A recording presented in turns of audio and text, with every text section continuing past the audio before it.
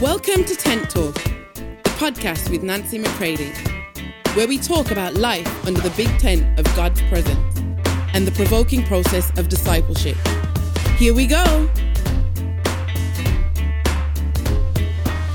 So I'm opening up a series of conversations called TWIST, T-W-I-S-T, the way I see things. What's your twist on things? How do you see things?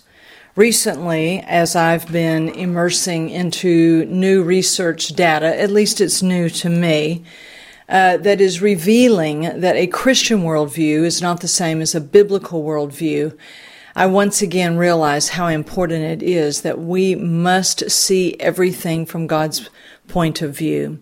So in recent episodes, I read just a few excerpts, few chapters from one of my all-time most impactful books, Ultimate Intention by DeVern Fromke. And over the next few days while I'm traveling through Europe, I'm in Poland now, headed to Austria this weekend, then back into Poland, and then into Germany, and then back home. Here and there, I will do some of our summer shorts, and I will possibly revisit reading some of Ultimate Intention. And I'm also now going to include this insertion of this thought of twist, the way I see things. How do you see things? From what vantage point, from what viewpoint are you looking? I encourage you to look at Colossians 1:9 in the J.B. Phillips translation. Of course, you probably would have to Google that, as most people aren't sitting around with a copy of the J.B. Phillips New Testament translation. But in it, I believe it talks about this viewpoint of God, seeing everything from His point of view.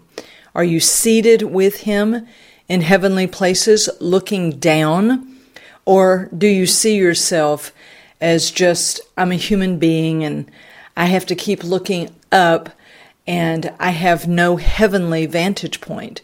You see, if you're seated with the Father and you truly take serious that you are seated in heavenly places, we quote these things, but what impact do they have on our everyday life?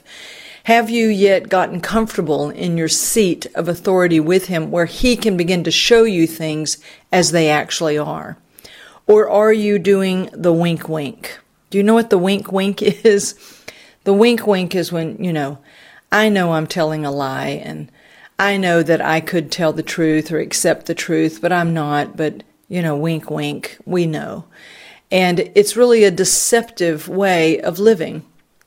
So I would openly confess to someone that I'm lying, that I'm not telling the truth, but I got tired of trying to do the right thing, the good thing.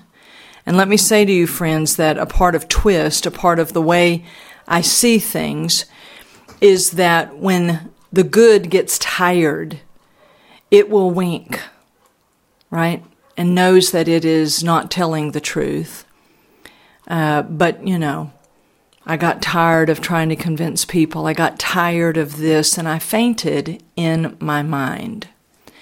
You see, you're going to find that the mind of Christ isn't just the way you think, it's the way that you see everything. And if we're winking at lies, we're winking at half-truths, we know that we were such bastions of morality, but then we got tired of others not hearing truth or accepting truth. And so we relaxed our grip on our morality. And then what steps in? Well, my friends, it's not Christ that steps in. It's simply where we begin to wink at things. And we say, well, it doesn't really matter. My friends, if ever there's a time that truth matters, the truth who's known as the person of Jesus Christ, it is now. Especially, and I speak especially to those of us who say that we are leaders. If we are relaxing our grip, now listen, I want you to fully release your good morality, your self-righteousness. But That doesn't mean that we go into winking at half-truths. It means that we finally repent and we step into the person of Christ. We sit with Him in the heavenlies. We let Him show us what is true and what is a lie, and then we adapt to Him. And His view becomes our view. Jesus said in John 14:30 and 31 in the Amplified Classic, I'm in 100% full agreement with my Father's orders.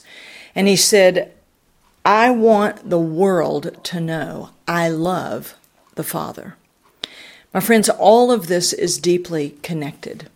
So I am opening up this series of conversations as I'm continuing two others, which are the summer shorts, the burst of wisdom, the readings from Ultimate Intention, and now I'm adding in twist, the way I see things. And I see all of this as heading in the same direction. And I'm attempting to be true to what God is speaking to me under the big tent of His presence, where He instructs me, spirit to spirit, and then I instruct my soul and body what is true, and then lead them in the same way I am being led by Holy Spirit.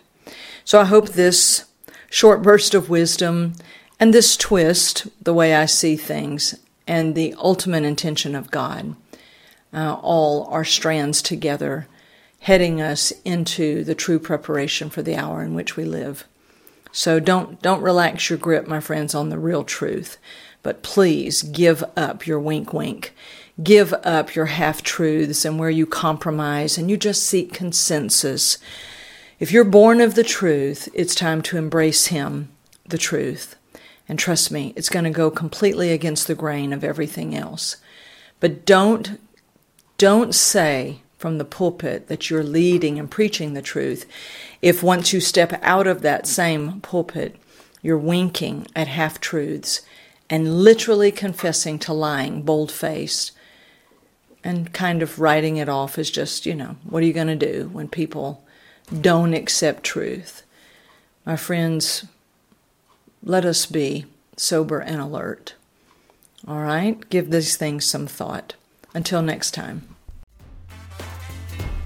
For more information on Nancy, please visit nancymccready.com or follow her on social media at NB McCready.